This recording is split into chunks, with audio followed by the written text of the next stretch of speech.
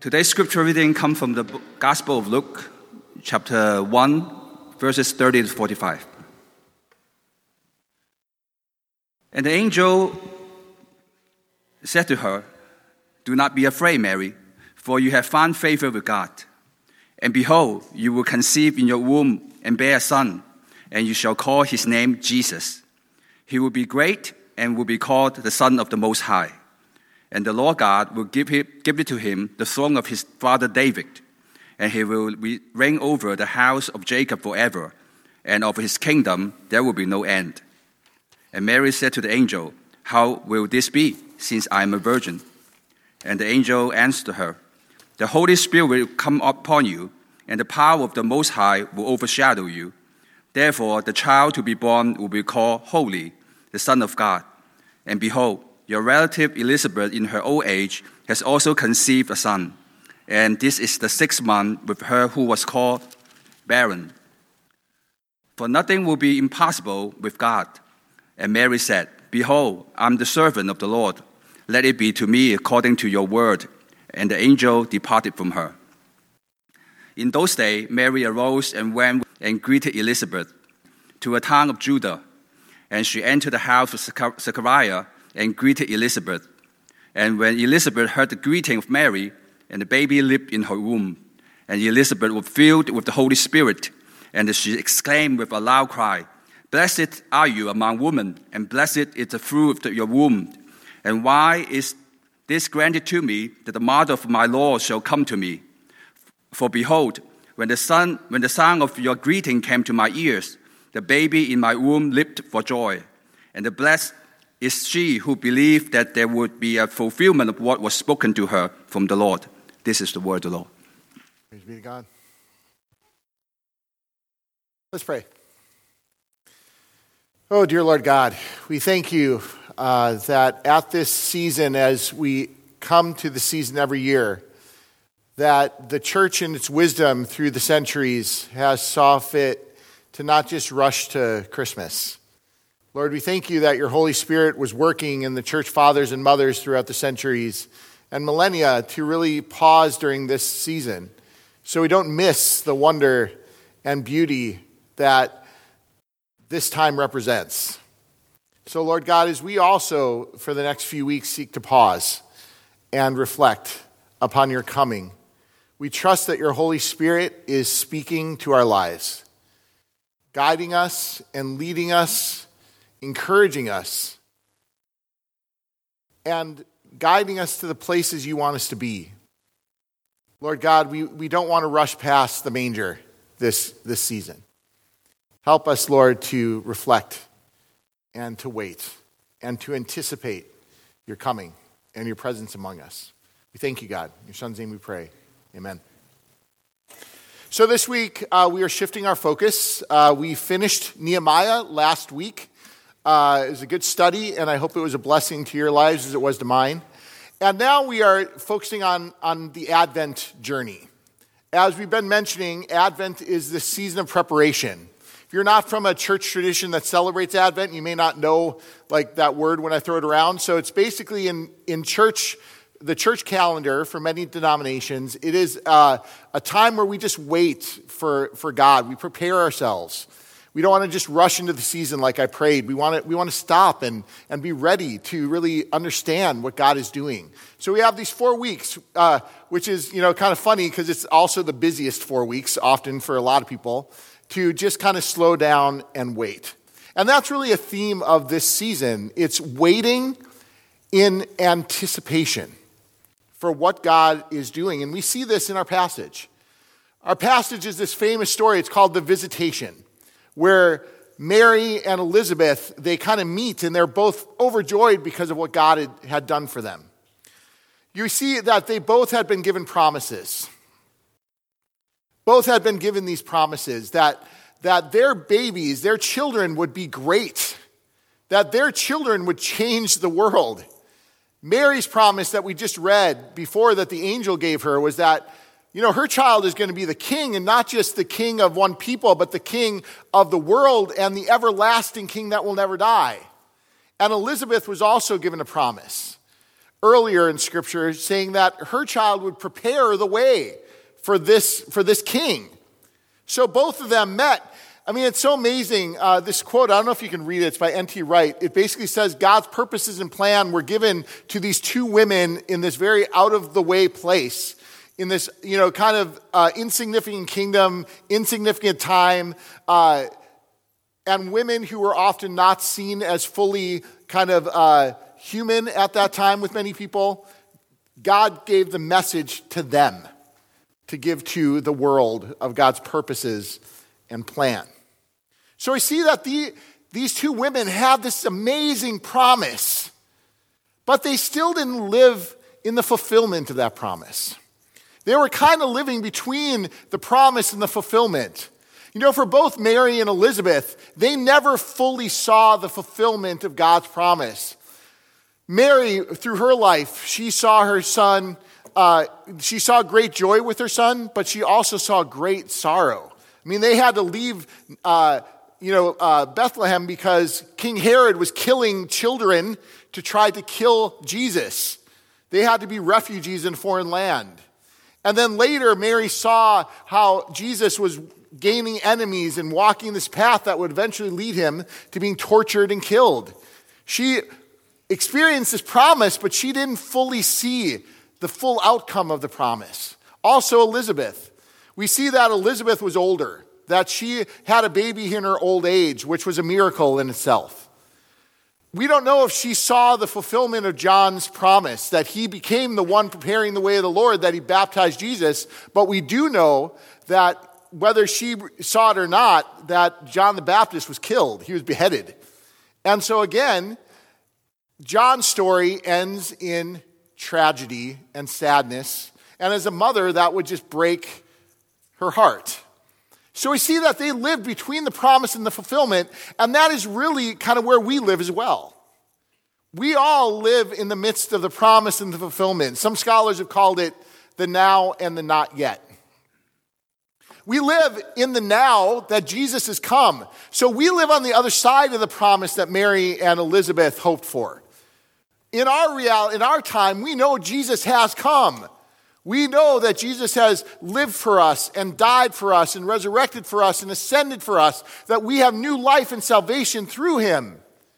But still we live in the not yet, because still there's a reality of sin and death and evil and the devil among us. We are saved from sin, but we still sin. We are saved from death, but we still die.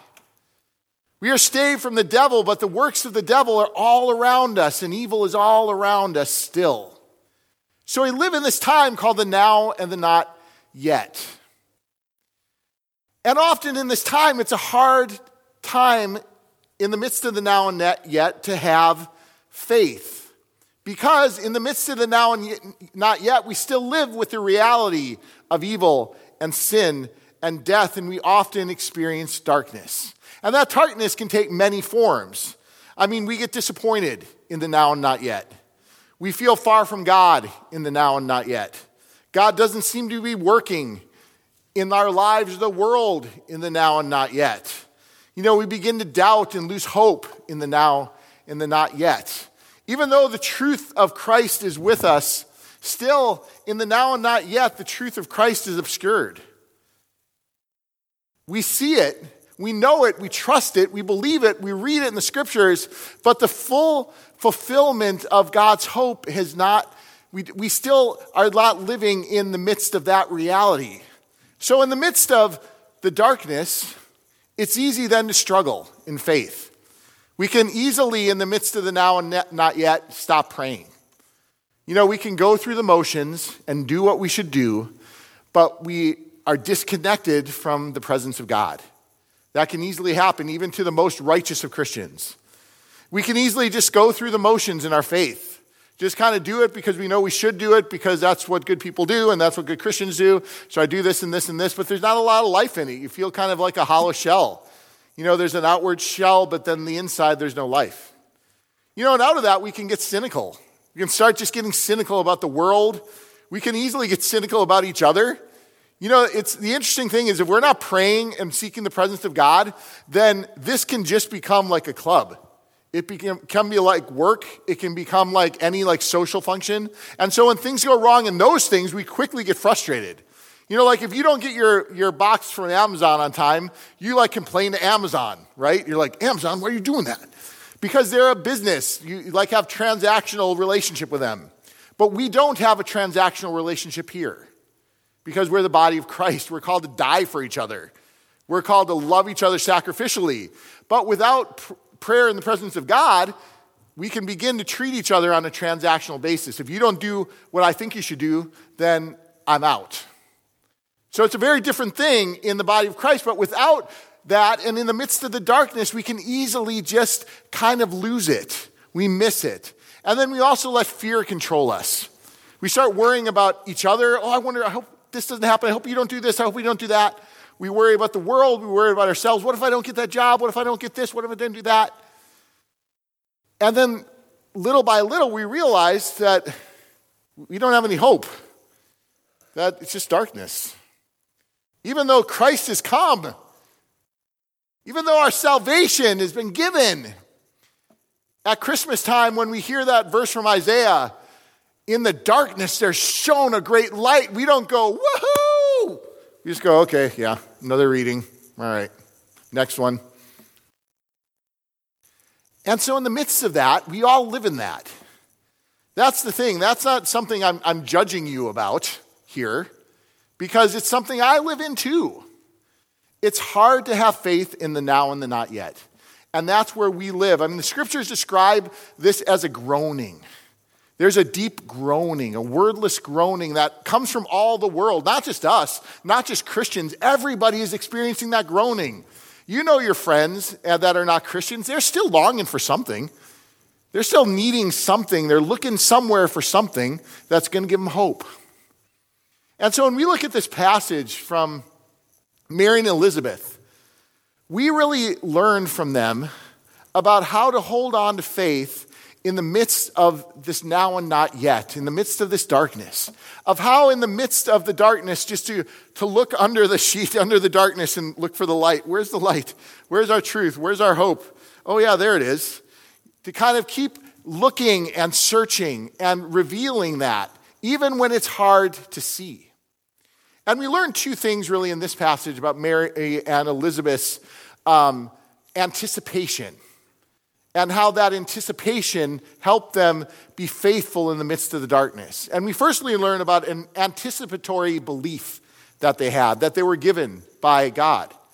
And secondly, we learn about an anticipatory action, how they lived their life in anticipation of God's promise. And so we're going to look at those today as we think about regarding God's hope as probable and to expect it, to wait for it, even if it doesn't always seem to come. And so we firstly look at the anticipatory belief that they had that led them to faith even in the midst of the darkness, and that is this belief in God's greatness. We see this in this passage. Mary is confronted by this angel. You know, this teenage mother living in the midst of this conquered nation in the middle of nowhere. This angel comes to her and says these words that we hear every year, right? We hear these words every year. If you've been in church for a while, as long as you've been in church, you've been hearing these words, right? If you've been in church for 2 years, you've been hearing these words for 2 years, because we talk about them every single year at Christmas time. But just think through the lens, not of your, 2,000 years later, cynical self of like, oh, I know all this, I know the Bible.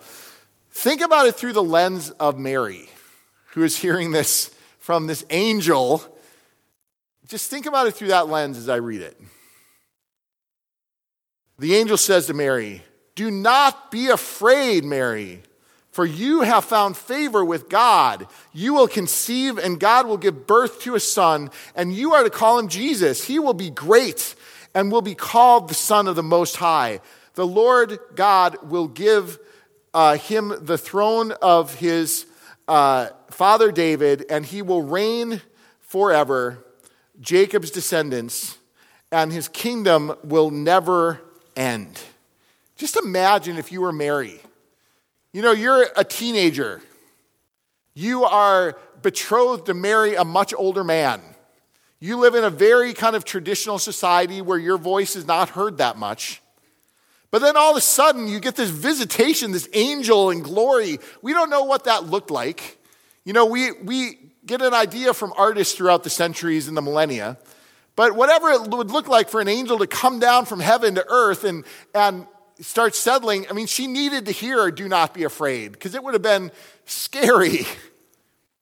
But the angel gives her this amazing message that out of her womb will come the king of the world. The king of eternity will come. And even though she kind of heard that message, you can know for certain she never thought in a million years that it would be her to bring the Messiah. Never in a million years that she would be the one. That God would call her out of every single other person in the world. I mean, Mary, the tradition we have about Mary and what we hear about Mary in the scriptures is that she was a very thoughtful and faithful young woman. She was someone who followed the faith, and she was someone who cared about God. But still, she probably wasn't the most righteous person in the world. She was just Mary, but God chose her. And we can see that this confused Mary as it would confuse us. It confused her, and we see that Mary responds, "How can this be since I am a virgin?" So she's basically saying, like, are you sure?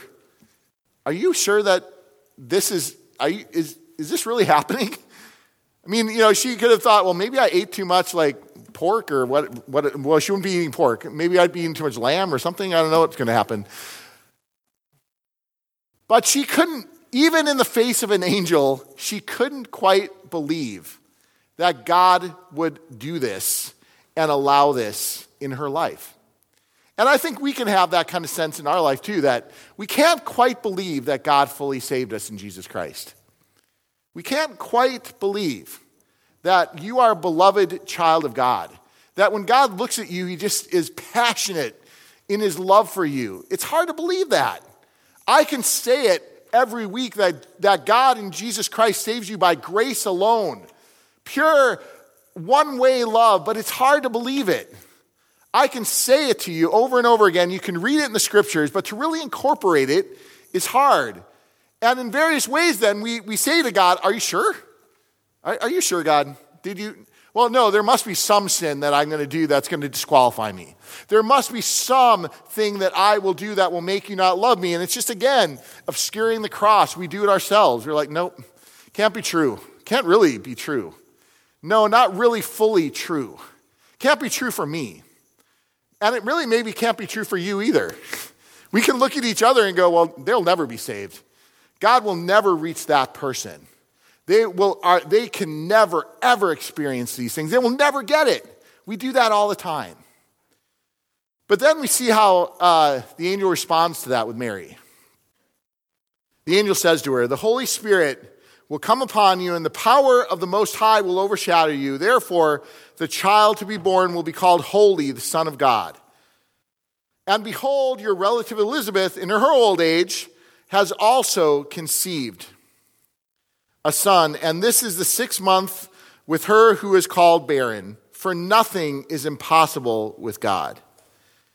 That last line sums up everything. The angel responds, or she says, "Are you sure? Is it really true? I don't know. Can you really do that?" And the angel says, "Yes, yes, God can, because nothing is impossible with God." And this is the audacious belief that I think we are all challenged to believe in the midst of the now and not yet. In the midst of the cross being obscured in our life, we are challenged every single day to believe that nothing is impossible with God. But that is a hard belief to inhabit because we don't really believe it. I mean, I'll speak for myself. I, as your pastor, do not always fully believe it. I see struggles around me, and I don't believe nothing is impossible with God. I read the news, and I don't believe nothing's impossible with God. I look at our politics, I look at our struggles, and I don't believe nothing is impossible with God. I struggle with it because it's hard to believe that nothing is impossible with God when we just don't see that working all the time around us. I mean, we get glimpses that nothing is impossible with God, but then again, the darkness kind of comes back. We're like, oh, but that's not true in my own life. I prayed and prayed and prayed, and nothing happened. I prayed for my friend, and nothing changed. So it's hard to believe that nothing is impossible with God when we always don't see it.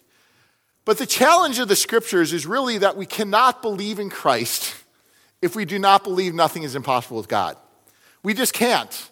So we really cannot even say that we are Christians if we don't also take that belief that nothing is impossible with God.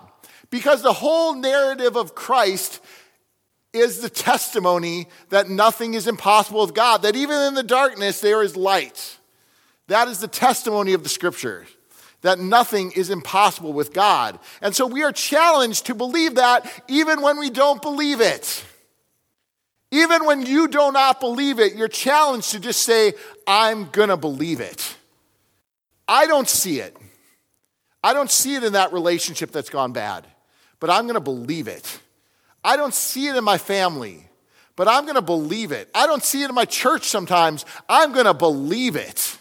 That nothing is impossible with God. And that changes the way then we respond to each other.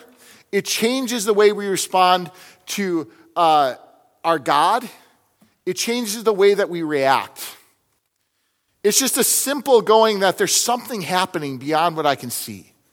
There's something beyond, even when we just see the rain is falling all the time, that there is life in the midst of death. That is what we are challenged to believe. If we believe in Jesus Christ, we are always reminded that there is life in the midst of death. And when we believe it and when we live it, it leads us to go into very deathly places with good news. It leads us to deal with our own death and our own deathliness in our lives. It helps us to accept each other, all of other people who are struggling with sin and death. It gives us a whole new way of relating. When I was thinking about this week, I was listening to a song by one of my favorite songwriters, Andrew Peterson. And he writes in this song, The Rain Keeps Falling, about this. It's a great kind of Advent song that's not really, billed as an Advent song. And in the last chapter, he writes this. He says, my daughter and I put the seeds in the dirt, and every day now we've been watching the earth for a sign that this death will give way to a birth, and the rain keeps falling. But down in the soil, where the sorrow is laid, and the secret of life is igniting the grave. And I'm dying to live, but I'm learning to wait. And the rain keeps falling. And that is such an appropriate kind of way to think about living in the midst of the now and not yet, especially when we are living in the midst of the not yet. Sometimes we have the now. We feel God's goodness and presence. Things go the way they're supposed to go. We experience new life and fullness, and those seasons happen in all of our life, and they're good. And we say, praise God when they do. But then there's those times we live in the not yet. Things are not going the way they should. Life does not go the way they should. Our relationships are not going the way they should. We just are, and we're wondering, where is God? And especially in the midst of the not yet, this is a beautiful way for us to think about it. Just that image of the songwriter with his daughter planting seeds. And then every day they go out and look, is there any sign of the sprout, kind of breaking through the soil? But no, there's not. And then every day just waiting, but the rain just keeps falling and the rain keeps falling. And that can often be what our life looks like. It just looks like, man, there's no life. There's no change. God is not working. But we still have that hope that the secret of life is igniting the grave. That there's in the deadness of the worst sin, in the deadness of our worst fears, in the deadness of our worst reality, there is life.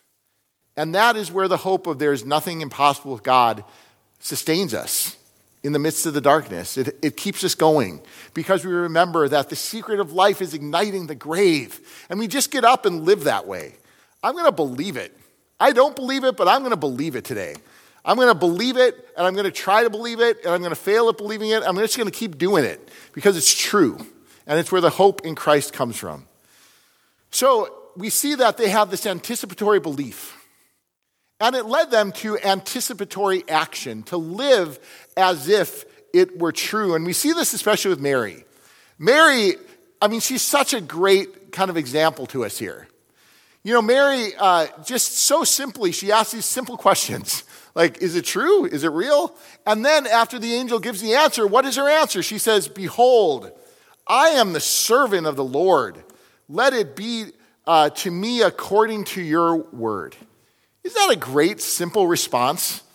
Like whenever God, through his word, shows us his will, just to say to God, I'm your servant. I'll do what you will. And we see two responses here. The first is that saying, I am your servant. Now this, when she says this is a statement of fact. This is not a statement of achievement. You know, often when we think of our faith, we can think of it in terms of achievement. God, I want to serve you. God, I want to love you. God, I want to give you my all. I want to. And then, I strive to do that, but I fail. But here is not a statement of achievement. Here is a statement of fact. I am the servant of the Lord. She's not saying, I'll try to be your servant, God. She is saying, I am your servant. Something has happened to me that is beyond my own initiation. It is God's initiation. I am the servant of the Lord. You know, we see earlier in the passage, the angel says, God has put his favor on you. And just think about that. She didn't do anything to deserve that favor. God chose her. God chose to give her favor. And so when we who have faith in Jesus Christ, we also, throughout the scriptures, are given that assurance that you are the servant of the Lord. Whether you deserve it or not, you are. So our first challenge in faith is just to live in that kind of reality. To be the servant of the Lord. To say, I am God's servant. God has changed me. He has given me new life. And being the servant of the Lord, we see through the example of Mary, does not just mean doing more for him. I think when we think of a servant, we think of someone who does things, like someone serves somebody else. But that's not the example we get from Mary. Because Mary, after getting this message from the Lord, she didn't do much. For a long time, she just, held Jesus in her womb and kind of let God do his work. But what she shows us an example is that servanthood is not about doing. Servanthood is someone who listens and who trusts God. Servanthood is about being someone who seeks God. So being a servant then is not just about doing more, it's about waiting for God and trusting God more. So I want to encourage you that if you think about what does it mean for me to be a servant of God, what it means is seeking God's presence. That's what it means. What it means is praying and doing it when you don't want to. What it means is seeking to receive God's grace and give it. And that's very different than saying being a servant of God means you got to serve as an usher and a PowerPoint, and then you got to go do all these other ministries. Obviously we want you to do those things. So sorry, Bev, if I'm turning people off those. I'm not. We want you to do those things. They're important. But that's not necessarily your servanthood. That is an outcome of your servanthood to God. It is not the content of your servanthood. The content of your servanthood is praying, seeking God's presence, allowing God to shape you, and then out of that comes what we give. It is the outcome of servanthood, is loving others, caring for others, keeping the church up, all these things. So servanthood has a very different connotation. And we see it in the second part here. Mary says, behold, I am the servant of the Lord. Let it be to me according to your word. So what she's doing here is she is submitting herself to God's word. She is saying, I will follow you. And so we see here that servanthood has another component. It's not just about what we do, but it's about our character. God, when he gets us, doesn't just say, I want you to do things for me. Because that would mean God is just using us. We're just God's workforce. He just, has stuff for us to do. But we don't see that at all. What God's intention for our life is to shape our character, to transform us, so that we will go out as transformed people or people being transformed and share the transforming work of the gospel with other people. I was reminded of this a few weeks ago when I was looking on Facebook. A friend of mine posted this little slide. And we know who Judas is, right? He's the one who betrayed the Lord. And the slide said this: Judas had the best pastor, the best leader, the best advisor, the best counselor, yet he failed. Isn't that interesting? I never thought about Judas from that perspective before. That it is so true. He had the best of everything. He had the best possible leadership over his life. He was lacking in nothing. He had the best stuff, yet he failed. And this slide went on to say, the problem is not the leadership or the church you go to. If your attitude or character or your heart isn't transformed, you will always be the same. And my friend responded with a comment, ouch. And it's true, because this is revealing, right? I can have the best mentors. I can listen to the best preaching in the world and still not follow Christ. I can still not get it. Because it's about my heart being transformed. And if I'm not allowing God to transform me, and if I'm not participating in the grace of God he's given to me, I will always be the same. We see that Mary was open to being moved. And Elizabeth was open to being moved. Elizabeth is the most humble one of the most humble characters in scriptures. Like if you look through all the scriptures, Elizabeth is so humble. Mary comes to her, and Mary has the Messiah in her womb. And so Elizabeth is always going to be second fiddle. She's always going to be the second. She's never going to get the spotlight, ever. Just like her son is never going to get the spotlight, but she's just fine with that. She says later, how can it be that I should even have the privilege of being next to the Lord, the mother of my Lord? How can it be that I even have the privilege of that? She was just happy to be there. She was just happy to be in the room. She didn't need to be first. She didn't need to have the spotlight on her. She was just happy to be where the Lord was. And I think that's a good reminder for all of us. Are we just happy to be where the Lord is? Are we just happy to be there? Our lives begin to change when the cross looms large in our life. Sometimes it can loom pretty small in our life. Like I've got my life, I'm doing my things, and then there's the cross. I go to church.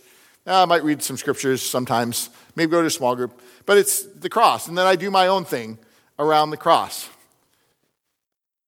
But when the cross begins to loom large in our life, and my life becomes subservient to the cross, if the concerns of my Lord Jesus Christ are bigger than my own, then things begin to change for me. My attitudes begin to change because I must forgive, and I must reconcile. I must love. I must care. My desires change. I want to pray. I want to give my life for others. When the cross looms large in our life, things begin to change. And so our challenge today is, wherever you're at, whatever's going on in your life, whether you have just stopped praying and seeking the presence of God, whether the cross looms very little in your life, whether your shadow is over the cross and not the cross's shadow over you. no matter what, to know the wonder and beauty of this season, that God is here, Emmanuel, God with us. The Lord of heaven and earth and the universe has come down to save us from our sins. No matter where you're at, if you don't even know who God is today, you're here and you're kind of curious about it, you're dry or you're doubting, you're excited and your faith is renewed, receive the blessing of Jesus Christ. You know, I heard a preacher just recently say that he was talking to someone from another religion, and he gave this analogy. He said, you know, for both of us, it seems like, you know, kind of God is at the top of the mountain, and we have to go up to the mountain to meet God. And his friend said, yeah, that's true. And he said, well, you know, in Christianity, it's different. We don't go up to the mountain to see God. God comes down from the mountain to meet us. That's the difference. And that is what we celebrate. In the midst of the darkness, in the midst of the now and not yet, we remember again and again that God comes down to us. To not let the manger pass you by this season, but to receive his love and greatness, and then take a step towards him in anticipation of what he is doing and will be doing. Let's pray. Dear Lord God, we thank you. You are good and amazing. There is nothing impossible with you. Lord God, we so often forget that, Lord. Our shadows loom over the cross, and the cross's shadow doesn't loom over us. But Lord, we're so grateful for the Gospels because they draw us back to the reality of your coming. That we don't come up to you, that you come down to us. What an amazing reality that is, Lord. Help us to anticipate your coming in the now and the not yet. To know the now, what we have. We have new life. We have sin is defeated. We will not die, but be with you. Evil ultimately is just a shadow. The devil is just a shadow. And in the midst of the not yet, Lord, help us to hope in you in the darkness. That you are with us. That you are here. That we can continue to anticipate your work. Even though it sometimes seems like a seed in the dirt, in the grave, and there's no new life. But we know the secret of life is igniting the grave. Even though the rain keeps falling. Lord God, we thank you for the hope that we have in you. Thank you, Lord God. We give you all the praise and glory. In your Son's name we pray. Amen. Let's stand and worship him.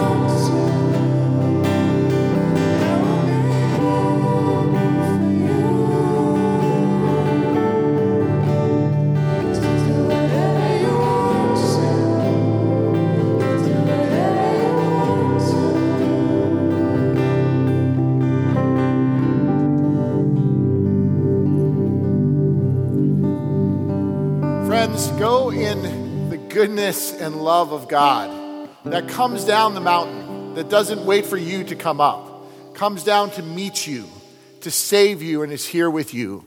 Go in the name of God who makes you and has created you and loves you. Go in the name of Jesus Christ that has saved you and loves you. Go in the name of the Holy Spirit that is with you and loves you now and forevermore. Amen. Amen. Have a great week.